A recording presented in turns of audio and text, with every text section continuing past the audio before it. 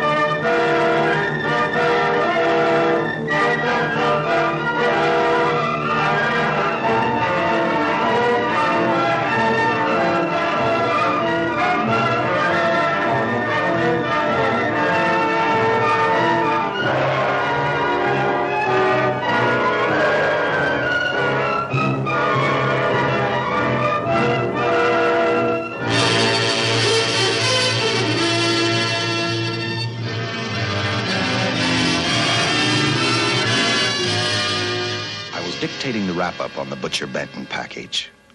I'm Lieutenant Dick Chasen. This hadn't been a routine case, and to find the answer, I've had to put a lot of little pieces together. It began on the day most cases can be called closed. It was the day before the butcher was to be executed. He was visited by his attorney, Paul Lowe, in the death house. It was at this first meeting the Butcher Benton case took its first switch. Well, that's it, Butcher. The evidence against you was so strong, the governor turned down your appeal. You're a rotten liar, Lowe. You started railroading me from the beginning of the trial. And now you're still trying to throw me curves. Look, I don't blame you for being edgy, but get this straight. I didn't double-cross you. I never worked harder for a client. You mean you never worked harder for a client to get him sentenced? You were a fool, Butcher. If you hadn't tried to double-cross Squeamy Ellis and Joe Marcelli, they wouldn't have turned state's evidence against you. But you had to get greedy. You wanted to keep the whole $600,000 for yourself. Well, the boys got sore, and I don't blame them. It was all your idea. You planned the whole job. You hired us. When you found out I'd staged the money, you decided it was time for me to die. You got those two crumbs to turn state's evidence on me. You stinking rotten mouthpiece. We both know that isn't true, Butcher. Now, look, what's the sense in not giving me the money?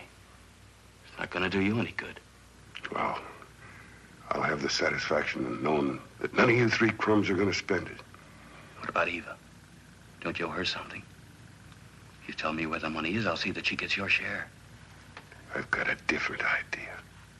I'm going to kill you and Squeamy and Joe. Then I'll take care of Eva myself. You thick-headed ape, you're gonna die tomorrow. Remember what I said? I'm gonna get you, all three of you. Even for you, Butcher, that'd be quite a trick. So long, dead man. Remember what I said? I'm gonna kill you, all three of you.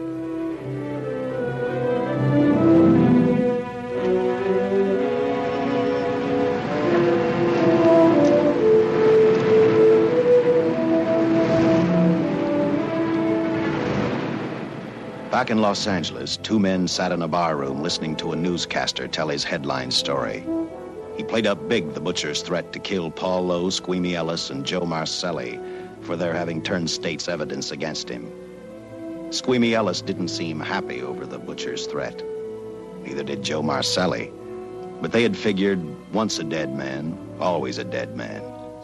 But this was one time everyone was in for a surprise, including the entire police department.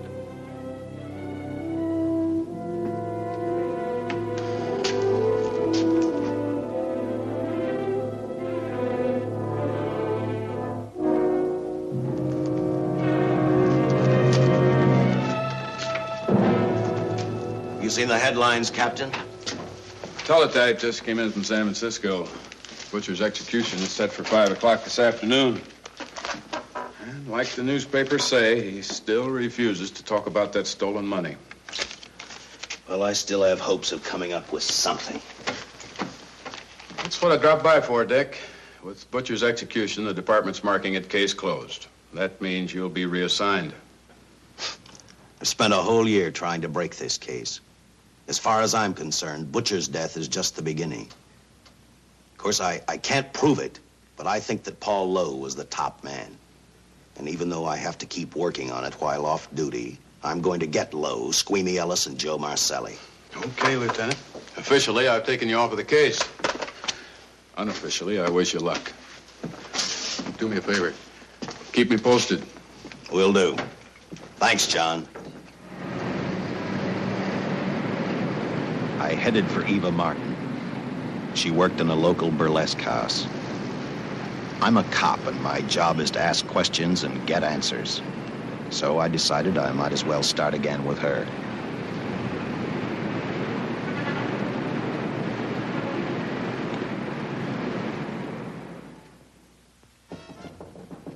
Come in. Oh. What do you want? I'd like to talk to you. Talk? You're a cop, aren't you? That's a good question. I can't even find a 3-ton armored car, let alone the $600,000, and I've been on the case a year. I've told you, and I've told you, and I've told you. I don't know anything about the money. I never did. Benton's gonna be dead in a little while. I thought it might make a difference. I never knew anything about the money.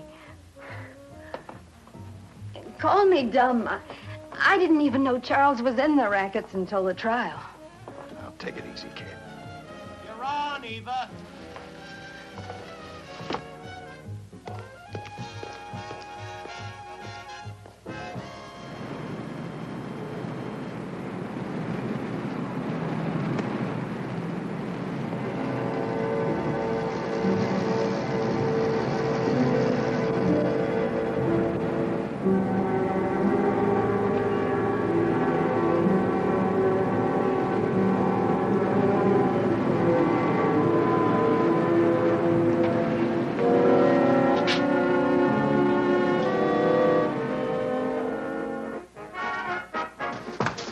Honey, here's your wrap.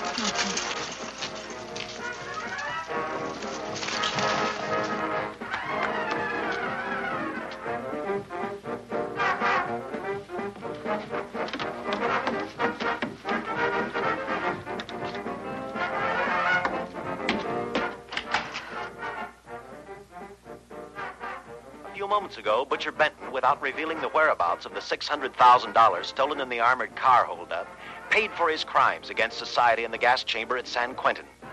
Now for a look at the international scene. Today... Come on, baby. Don't waste tears on Benton. I feel so badly about Charles. If I'd known, maybe I could have done something.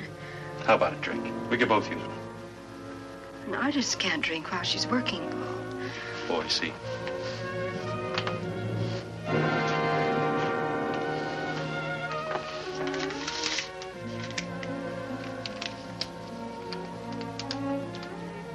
What's that?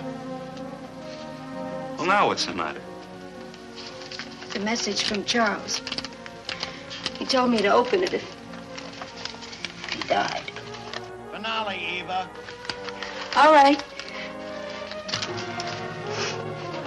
How about a steak after the show? No, thanks. Not tonight, Paul.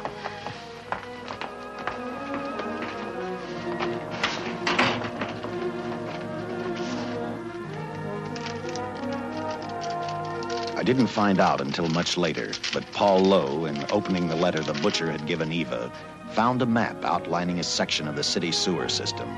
And clearly identified was the spot where the butcher had hidden the stolen payroll. He replaced it with a $50 bill. I guess he figured $50 to gain $600,000 was not a bad day's work.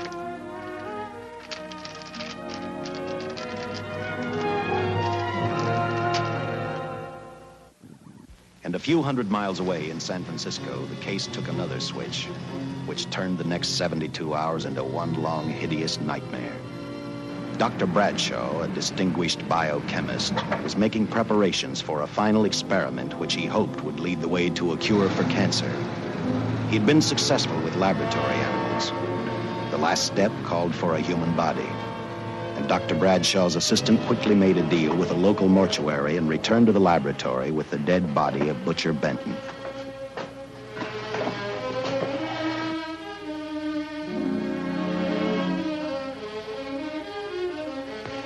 You made good time. Well, I didn't waste any. Any trouble? No, I just handed the money over and moved the body into your station wagon. That was that. Good. Get a syringe.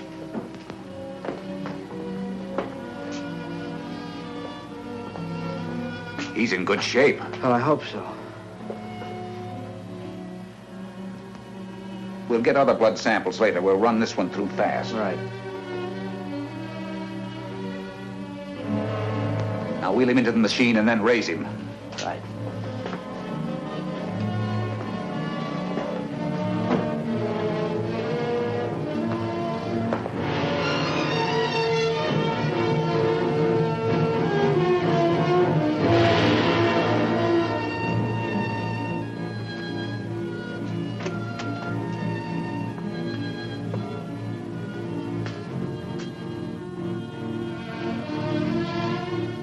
Ready? You mean you're going to give him 287,000 volts? Yes, yes. I'll get the fluoroscope set. We'll check with that before we start dissecting. Turn off the lights.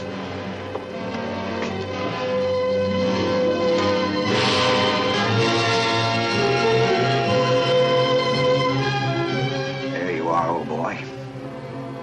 If you respond properly and my theory is sound, you'll be more famous dead than alive. Throw the switch.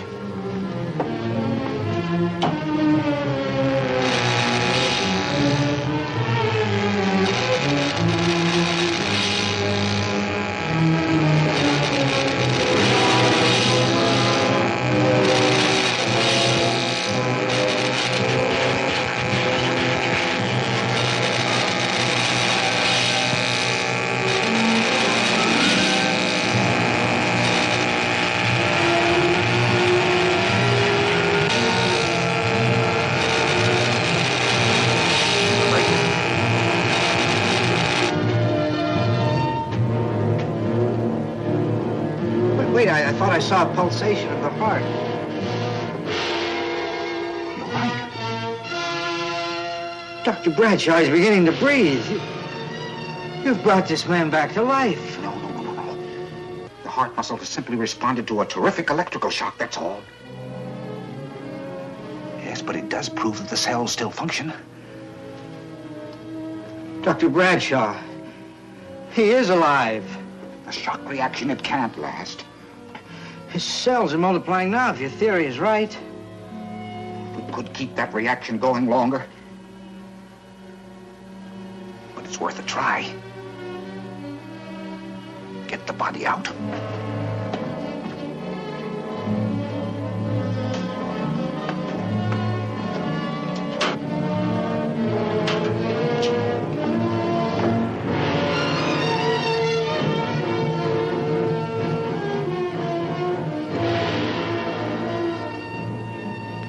Get some adrenaline from the supply room. Some amyl nitrite, too. Hurry.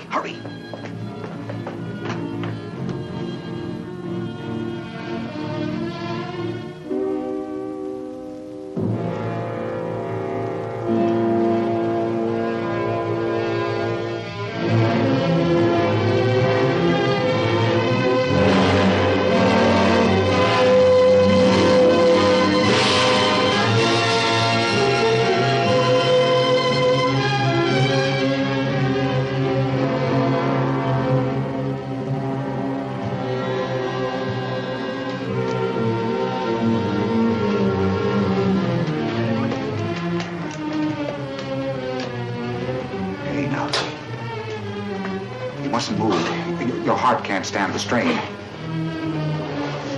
Now, you must lie still. Please. Easy now. Easy. You must lie. Easy, please.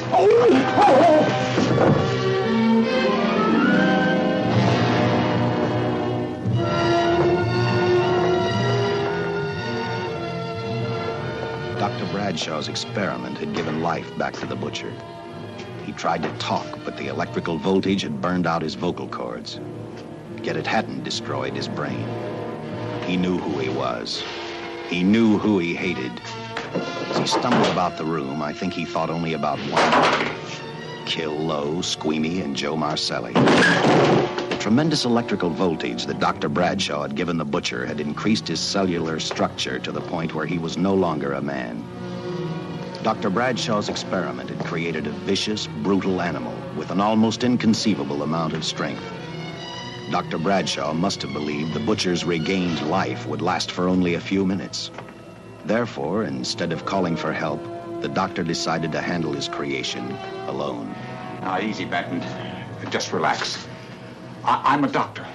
I want to try to help you. Do you understand me? You're in my laboratory. The execution was carried out and you were declared dead. I tried an experiment on you and brought you back to life, although I didn't intend that. Now, you've had a great shock.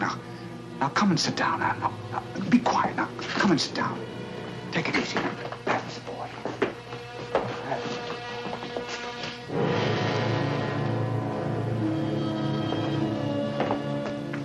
Careful. His reactions are violent. How do you explain this? Each cell must have multiplied 100 times, perhaps thousands. His strength is unbelievable. No. It's too late for the amyl nitrate. I want to get some blood samples, make some tests on him, find out what's happened. Get me a syringe.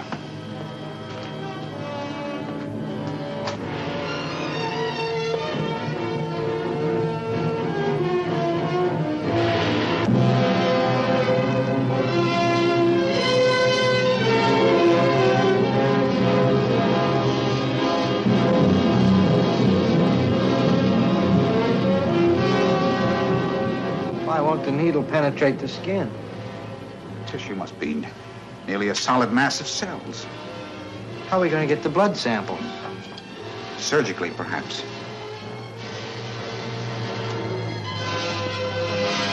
Now, easy, Benton. Take it easy.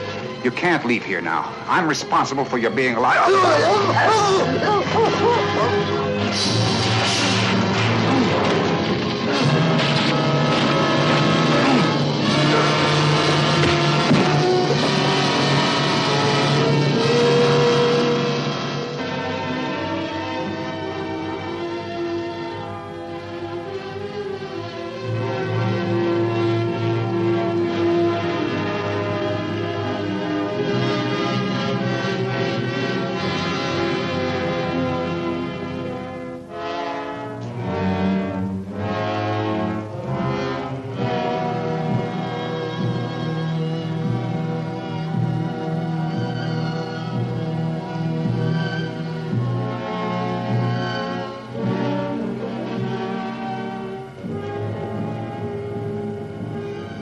Towards the end of this case, Captain Lauder and I found out the doctor and his assistant had been murdered. But I'm getting ahead of my story. The butcher didn't know how he had been brought back from the dead, and he didn't care. All he knew, he was alive. Then this monster-made man started thinking about Los Angeles.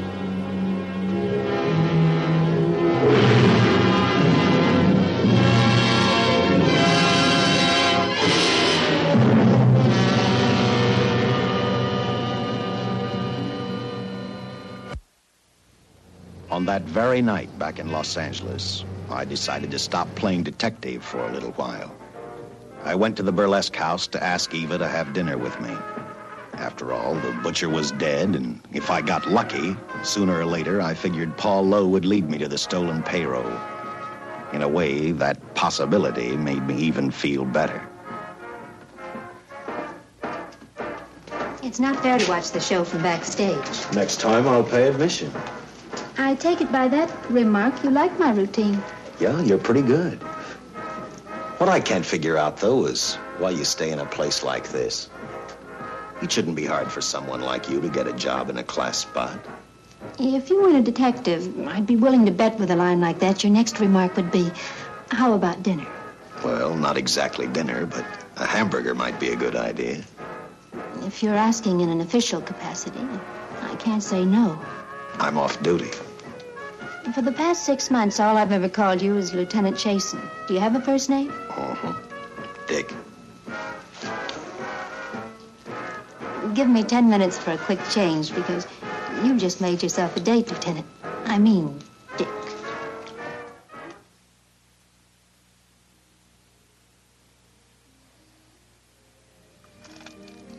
You know something, Dick? I haven't had hamburger in the front seat of an automobile with a guy in a lot of years. Well, from now on, we'll do it more often. It's funny. I always figured a policeman wasn't really a human being. I mean, unless he was arresting someone or trying to solve a case, he was unhappy. Shows you how wrong you are. In fact, everyone on the force gets fed up occasionally with the job they do. Maybe we're more human than anyone else. We see so much trouble, we get to hate the word. But as long as the world's filled with people, there'll have to be men who enforce the laws. What made you join the department? Now who's making with the questions? No, honest, I'd like to know. Well, it's really a very short story. When I got out of the Air Corps, I knocked around for a while. Well, I went to work for an oil company. One day, I went back to college on the GI Bill. Just before graduation, I noticed all about the police department exams. Seemed a pretty good thing to do with your life, so I took the exams, passed, then went on from there. If I ask one more question, will you give me a straight answer? Try me. Am I still part of the Charles Benton investigation? I mean, right now. I don't think so. As far as the department's concerned, when Benton was executed, the case was marked closed. But inside of me, that's not good enough. I don't follow you. Well, the $600,000 is still missing. And a fast-talking underworld lawyer like Paul Lowe is walking around a free man. Someday, no matter how long it takes, I'll get him and the money. Until I do, the Benton case for me is not closed. I give you my word, Dick. Charles Benton never told me anything about the money. Oh, I've been sure of that for a long time. But how did you ever get mixed up with anyone like the Butcher? As trouble ever started, it just happened. I had a roommate who used to date Benton all the time. One day she packed and left for Chicago. Benton carried a torch for her, and he used my shoulder to cry on. First thing I knew, we were having dinner together, and a few weeks later, I was labeled by the police as this #1 suspect and Benton's girl. But it was never like that. I made only one mistake. I felt sorry for him. You mean, until he was arrested for the robbery and the killing, you had no idea how he earned a living? I know this is going to sound crazy, but I only went out with Benton a couple of times. And all we ever talked about was Madge, my old roommate. The last time I saw him, he tried to get too friendly, and that's when I told him he had the wrong girl. But like I said, I'd already made my mistake. What about the burlesque house? How do you two fit together? You sound like a lot of other people. I left a small town a couple of years ago because I won a beauty contest, and the first prize was a screen test. Da, da, da, da, da. After which, nothing happened? That's right. Only, it was pretty rough. And then one day I read an ad about girls wanted for a burlesque show. I auditioned and I got the job. You know something? It's like any other job. If you're looking for trouble, you can find it even in a schoolroom.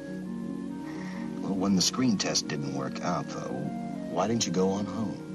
Well, first you have to have a home to go back to. My folks are dead, so Los Angeles was as good as any place else. I don't know about you, but I do 8 shows a day, and at this hour I'm bushed. I know what you mean. Mind if I drive you home? No. And I'll tell you something else. I haven't minded anything about tonight. Not even the hamburger. I kept playing tag with Lowe. He made 4 telephone calls. 3 of them didn't interest me, but one did. The one to Joe Marcelli. I watched Joe head for his meeting with Lowe, and for some unknown reason, I began to get the feeling that this case was finally about to explode in my favor. You see what I mean? Well, look at that, will you? I seen him stagger on 2 legs, but he's doing it on 4. Shut up, you flea bag. Well, look who's calling names. At least I ain't a squealer, a stoolie. I warned you before. All right, Harry, that's enough. I'll take care of him. I want to talk to him. Okay, Mr. Lowe. With any future business you've got with this psycho, take care of it upstairs in your office. He keeps showing around here, sooner or later he's going to get slugged, cripple or no cripple. All right, shut up, Jim. Sit down.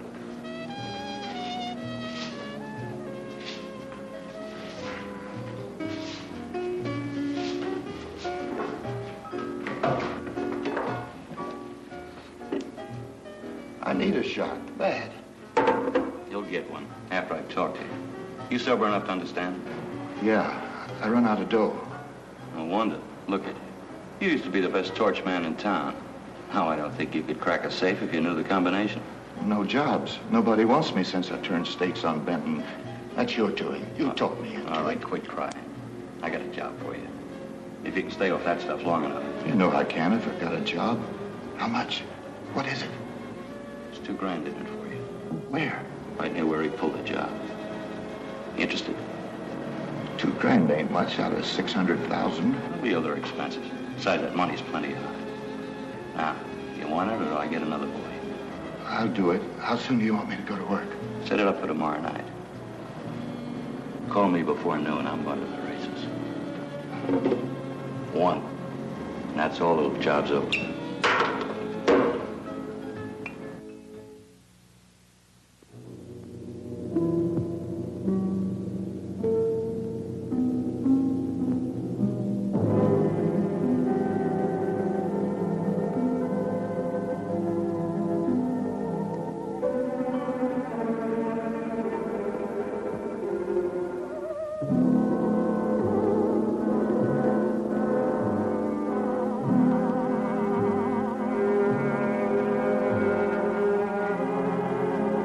The butcher was walking slowly toward Los Angeles.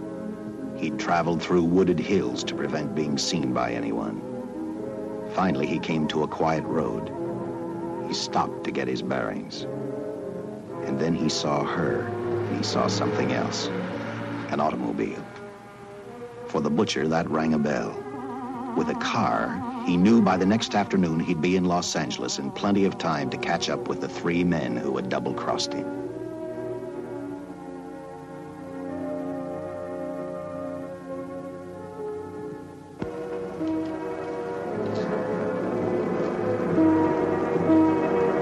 Well, see, you're a real gentleman to be helping strangers in distress. I hope you don't mind me using the babe here as bait. Quite a dish, isn't she? But that's what she gets paid for. Bait, that is. Yes, sir. She's a real shaker artist of my outfit. Carnival man myself. Just call me Connie. Yeah. Well, friend, we're in a little bit of difficulty here. Got a flat tire, brand new car, no tools in the back. Why, some of these dealers make my carnival grifters look like babes in the woods.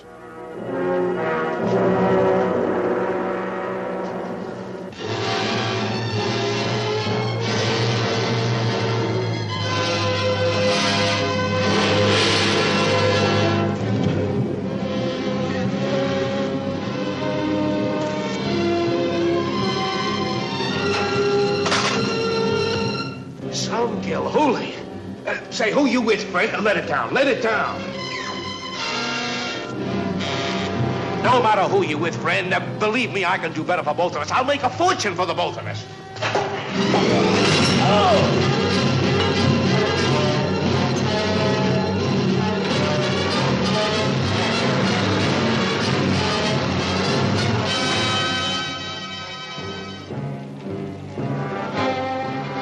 An hour later, the San Francisco Police Department sent out an APB. Squads were sent to various parts of the countryside.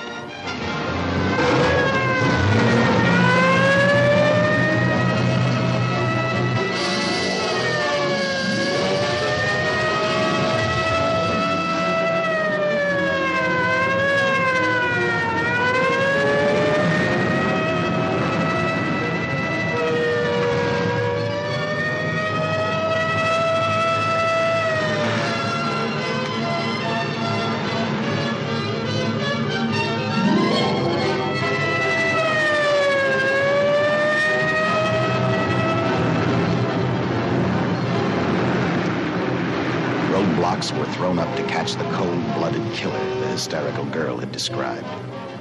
Each squad kept reporting back to Central Headquarters, and each of their stories was the same. So far, none of them had spotted the car the killer was driving. Orders were given to shoot to kill, because because from the girls' further accounts, they realized they were dealing with a maniac.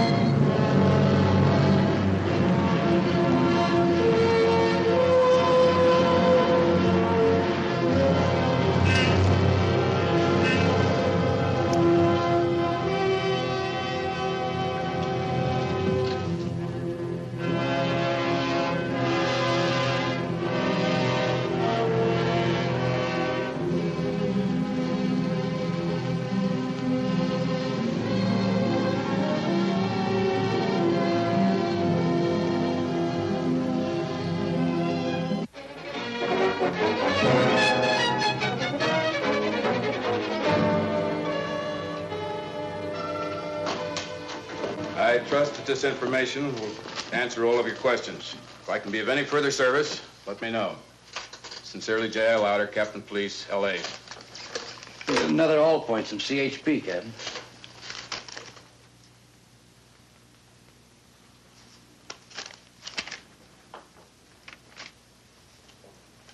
These reports sound like they come from a bunch of loonies.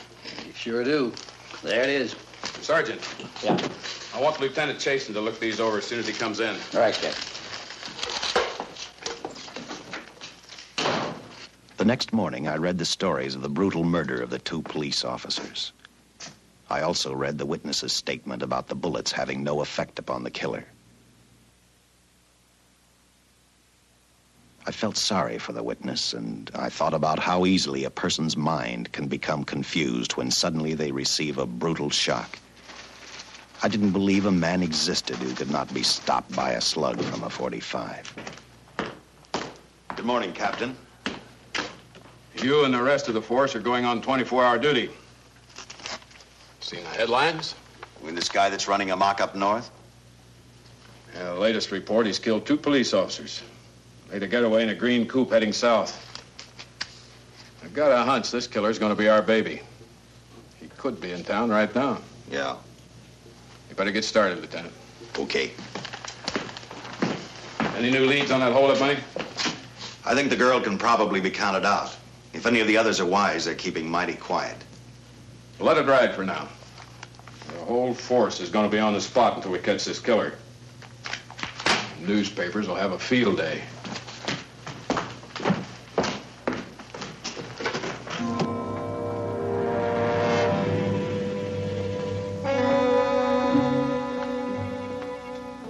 We were wrong about 2 things. The killer was already in our city, and we didn't know he was Butcher Benton. He headed straight for Eva Martin. He went to her dressing room to get back the map he had left in the envelope with her. He wanted first to check his money, then catch up with Lowe and the others.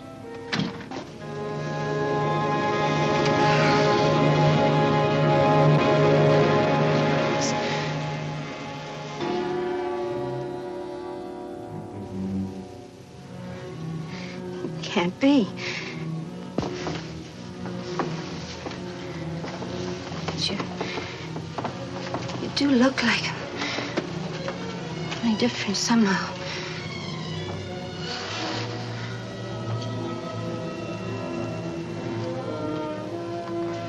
It is you. Why didn't somebody tell me? What's happened, Charles? Those look like bullet holes. Are they?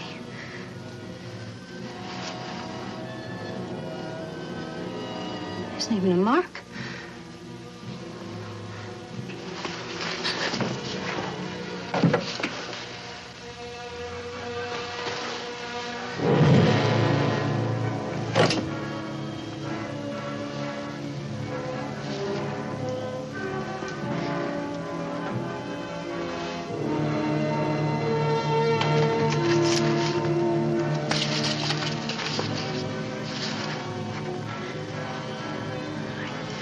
I opened it like you told me, and I found the $50. I didn't know why you left him. Oh, Paul didn't know why he was here.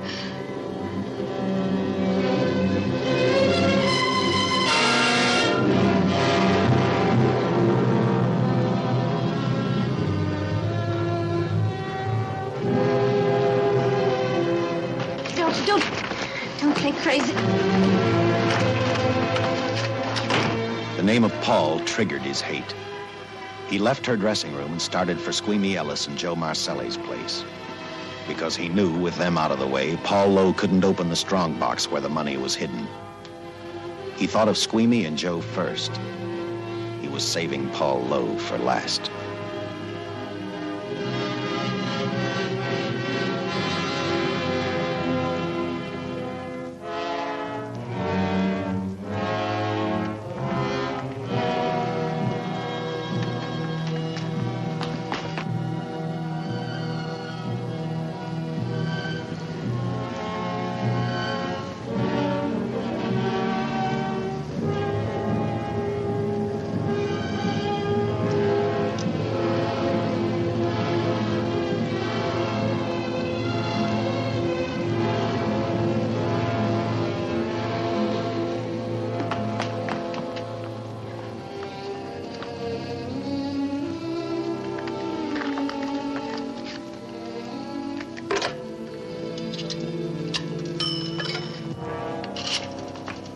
Eva, can I borrow your eyebrow pencil?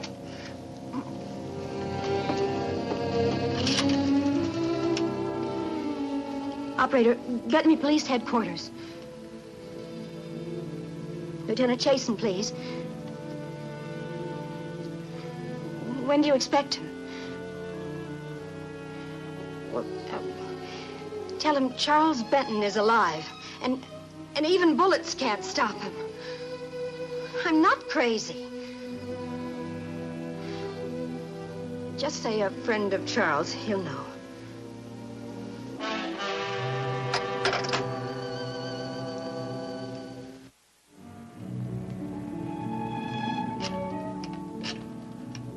After leaving a message for me, Eva telephoned Squeamy Ellis. She tried to tell him the butcher was alive and on his way over to kill him. Squeamy didn't believe her, and in a way you couldn't blame him. Who in their right mind would believe a man had returned from the dead? What Squeamy actually believed was that the butcher, before his execution, had hired a killer to carry out his threat.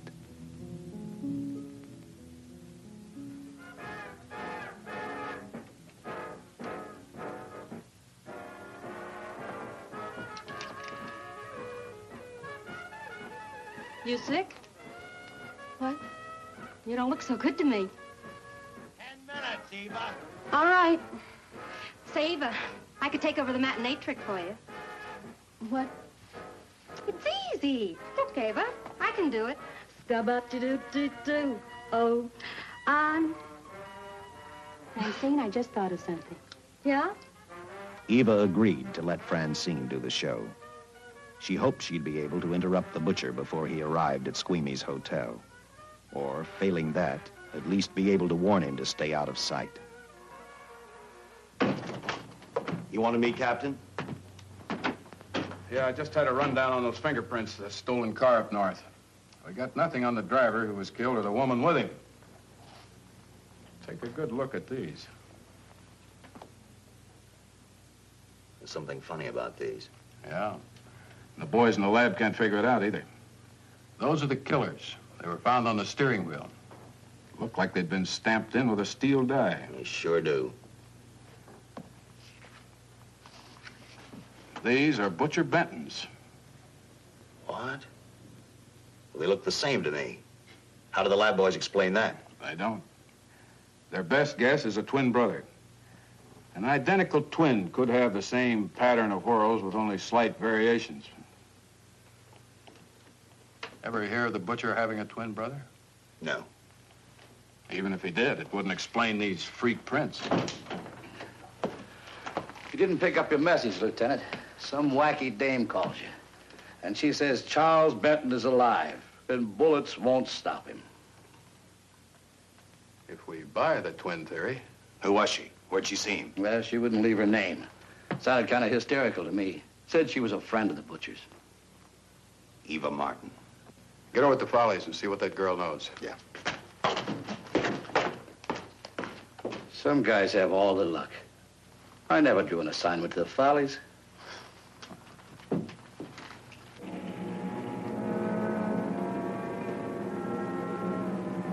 Meanwhile, the Butcher headed for Squeamy's hotel. He didn't seem to be in any particular hurry.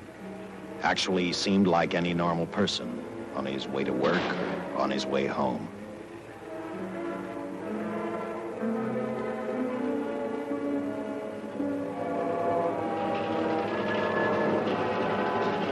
He rode up Angel's Flight, arrived at the top, scanned the hotel building, and then noticed the only exit from Squeamy's apartment, a fire escape.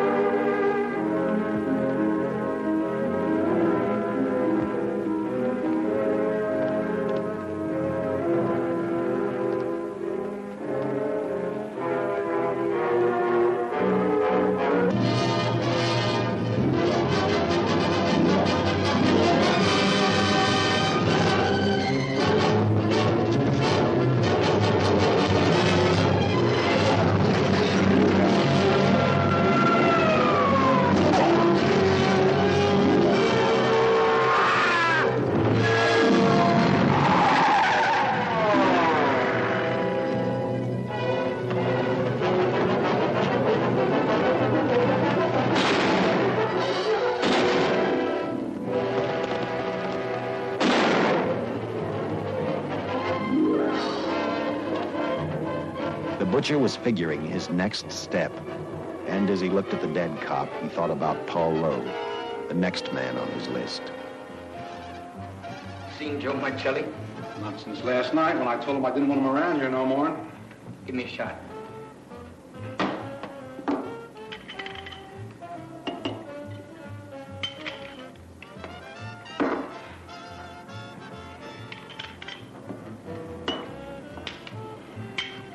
Look, I need help. Just found out that Benton hired a killer to get me. He's after Joe, too.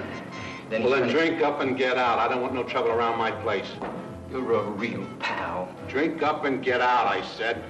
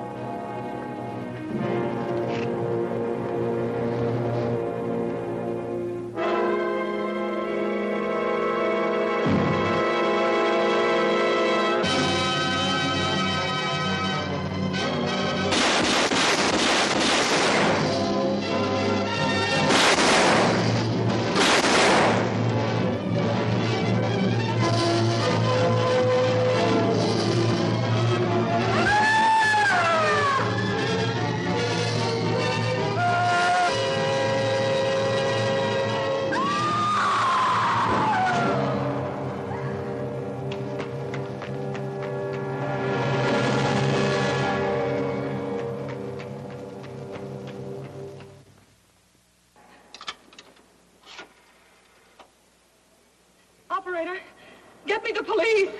Police! Yes!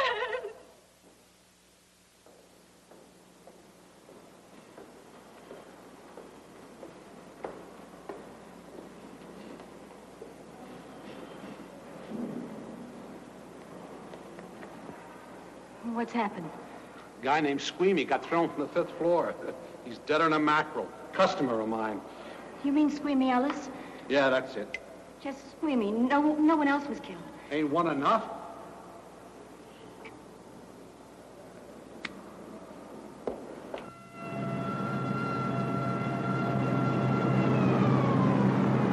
I tell you, the bullets never even phased him. He must have been wearing a bulletproof vest. God help us when the papers get a hold of this. Keep an officer on duty here till you hear from me. We'll get a stakeout on Joe Marcelli. I'd like to talk to Joe. Lauder, I'm going to call San Quentin. Suppose Benton is alive. Every available man's been put on the case now. Yes, sir. All right. All right. Anything new? Report on Dr. Bradshaw, owner of the station wagon. The San Francisco police located his laboratory in the basement of an electrical power receiving station. Bradshaw, what's he know? He's dead. And another man, too, his assistant. The lab is a shambles. But now we're getting some action from San Francisco. Benton's body never arrived at the mortuary where it was supposed to go. An attendant there finally broke down, admitted he picked up some quick cash by handing the body over to a man he was unable to identify. The man was driving a station wagon. Blasted man, the chief's on my neck, and the commissioners are on his, and the mayor's on theirs. Now, am I supposed to tell them that our killer is a dead man? They found a notebook in Bradshaw's lab. It ties his experiments in with a Professor Dwiggins at Caltech. I hope to hear from Dwiggins soon. Captain, report from the valley on a hysterical woman. Reports the presence of the killer. There's the location. Let's go.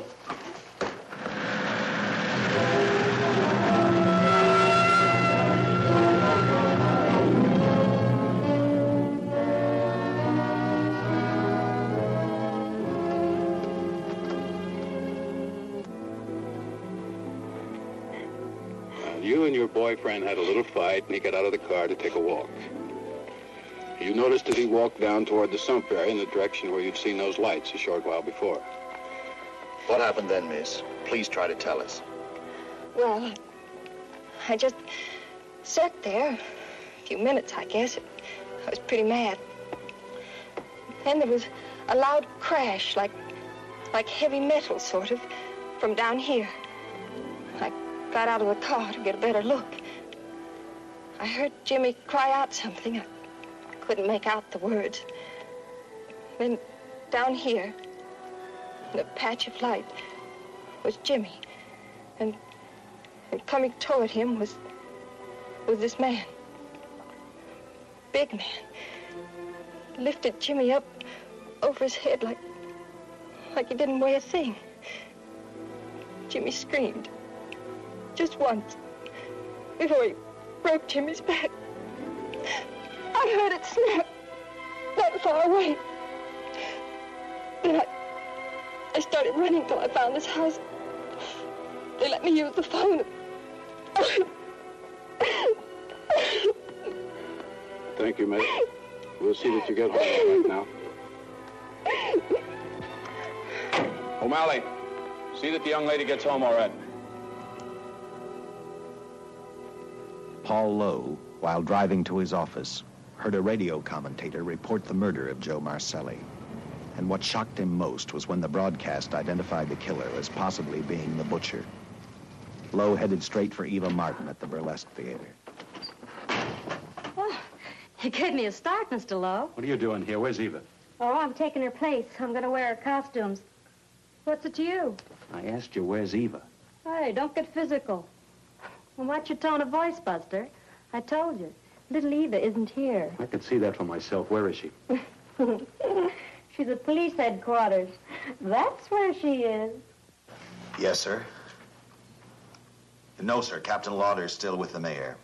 The killer dropped out of sight. He was last seen in the Hollywood area. Yes, sir. We know he's dangerous. Every angle's being covered. Yes, sir. I'll tell him.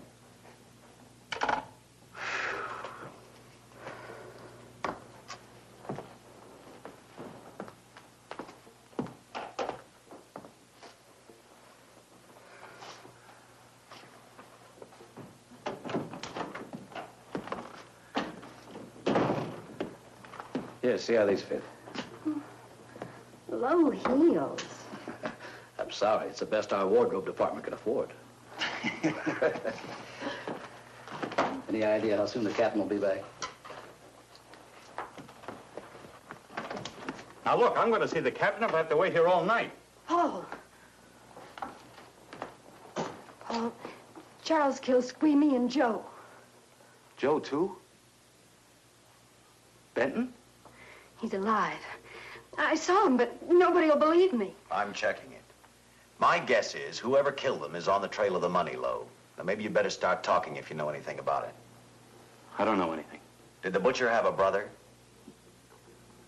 No brother. It was Charles. I saw the tattoo on his arm. Look, I demand police protection. Where's the money, Lowe? You heard me. I demand protection. I know my rights. We put stakeouts on your office and home. Well, that's not enough. It's enough as far as we're concerned.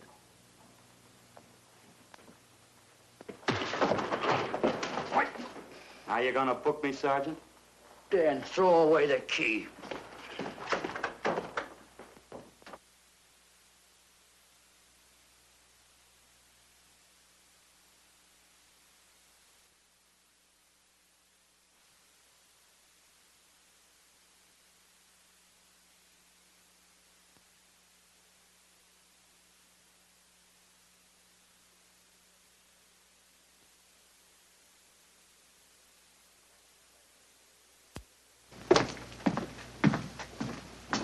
Thank you. Come up with anything yet, Dick? Oh, we've checked every hotel, motel, and rooming house in town. We've run a cross-check on every hangout Butcher ever used. Net results, blank. This is incredible. We not only discover a dead man turned killer, but it's beginning to look like he plays ghost, too. He's somewhere in this city, and if we have to take it apart brick by brick, we've got to get him. I may be way off, but I think Paul Lowe could tell us a lot. Maybe, but it's a cinch he's not going to. Well, suppose he had no alternative. You better grab some coffee. Your mind's beginning to play tricks on you. No, now, wait a minute. When Lowe came to us for police protection, it was because he was scared stiff the Butcher would add him to the list of Squeamy Ellis and Joe Marcelli. Go on. It figures, too.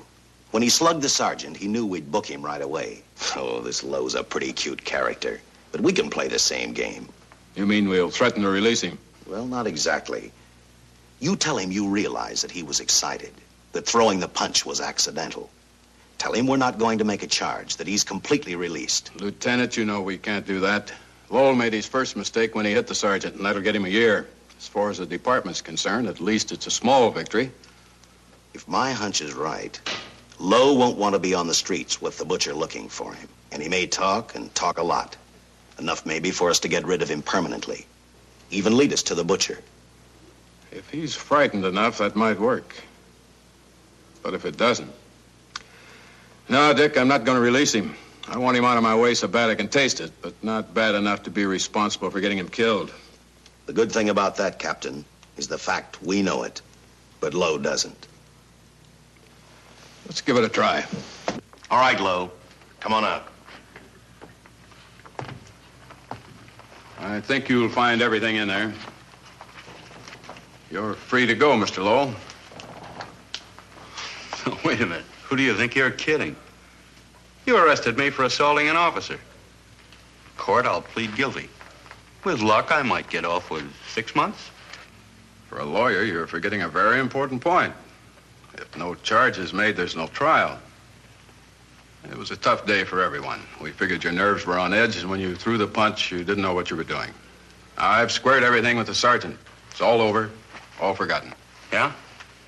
Why'd you bring a stenographer? Simply because I wanted a record of our conversation at the time of your release.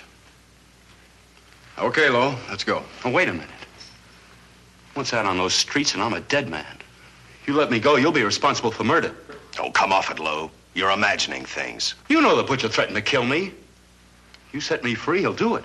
Well, that's just a risk we'll have to take. But the way I look at it, Mr. Lowell, you'll be okay. Look, Captain, I'll make a deal with you. You keep me here, and I'll tell you how to recover the money. Maybe even catch the Butcher. No deals, Lowell. You'd probably tell us anything just to stall for time. Come on, let's get out of here. Now, wait a minute. All right. I'll tell you the truth. Start taking this down. I, Paul Lowe, hired Butcher Benton, Squeamy Ellis, and Joe Maselli to pull off the armored car holdup. And then Lowe continued with his confession. He told us about finding the map. He showed us the exact location of where the butcher had hidden the stolen payroll. And he gave us a most important answer. The explanation as to how the butcher was able to elude detection. His means of escape was the sewer system beneath our city.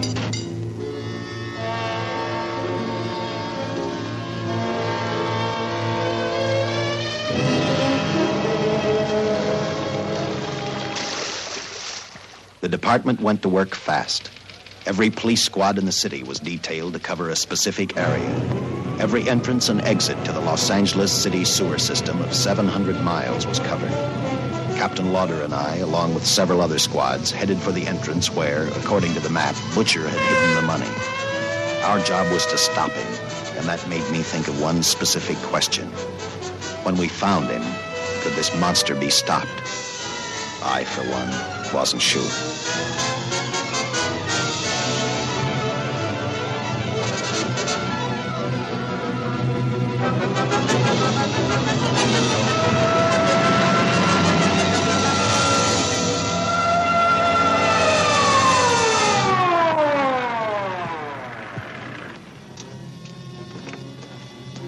Everything all set, Lieutenant? City engineers mapped out each possible exit. A squad of officers are spotted at every point. If the butcher can be caught, now's the time. Well, after I talked to Caltech, I called on the fire department for a little help. The professors thought a flamethrower might stop him. Flamethrower? I suppose their boys have had a chance to join our squads by now. I see we have one with us here.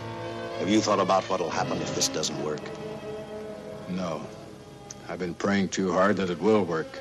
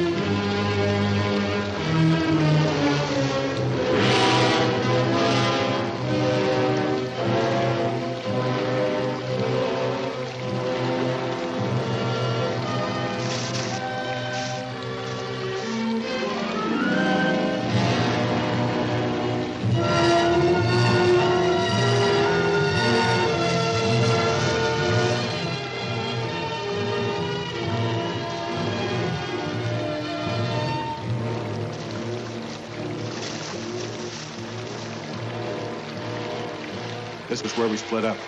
I'll go straight ahead.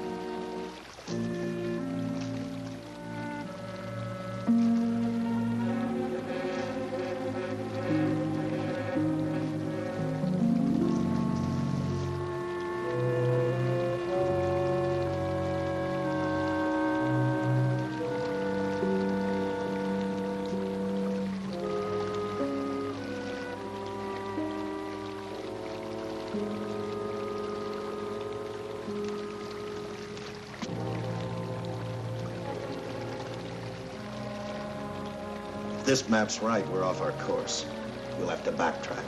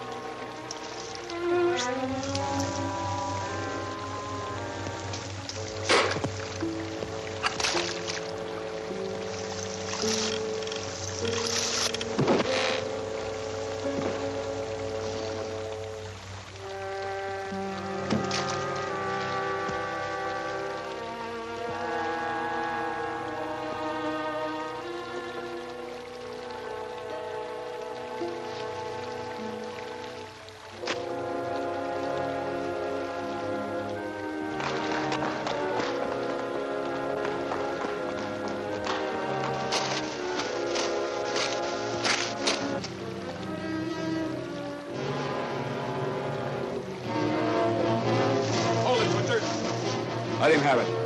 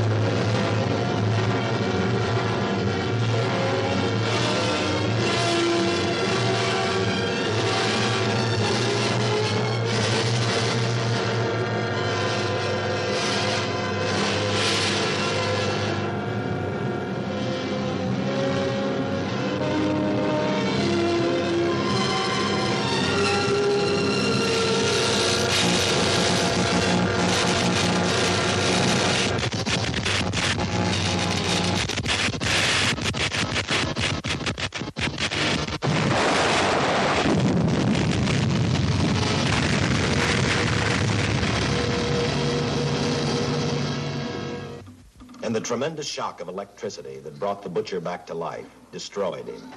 The $600,000 stolen in the armored truck robbery has been recovered. Case closed.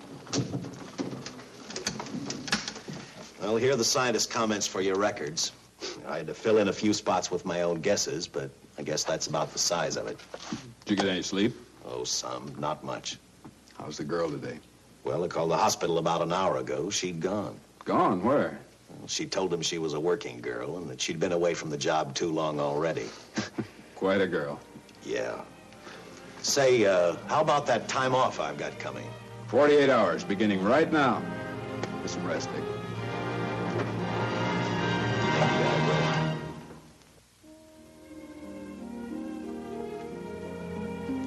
You know something, Dick? The past 72 hours seem like a bad dream. That rest in the hospital today really gave me a new lease on life. Now that it's over, I can't believe it actually happened. The important thing is to remember it is all over. I suppose you'll be assigned to another case. I'll have to give up hamburgers in the front seat of the car for steaks in a restaurant. No. I've thought about that. In fact, I decided to do something about it. I started by talking the captain into a short holiday, and just about an hour ago, I got you fired. What? What did you do that for? I figured that being my wife would take up all of your time. Even if I wanted to say no, I couldn't. You're not supposed to say no to a detective. I figured that, too.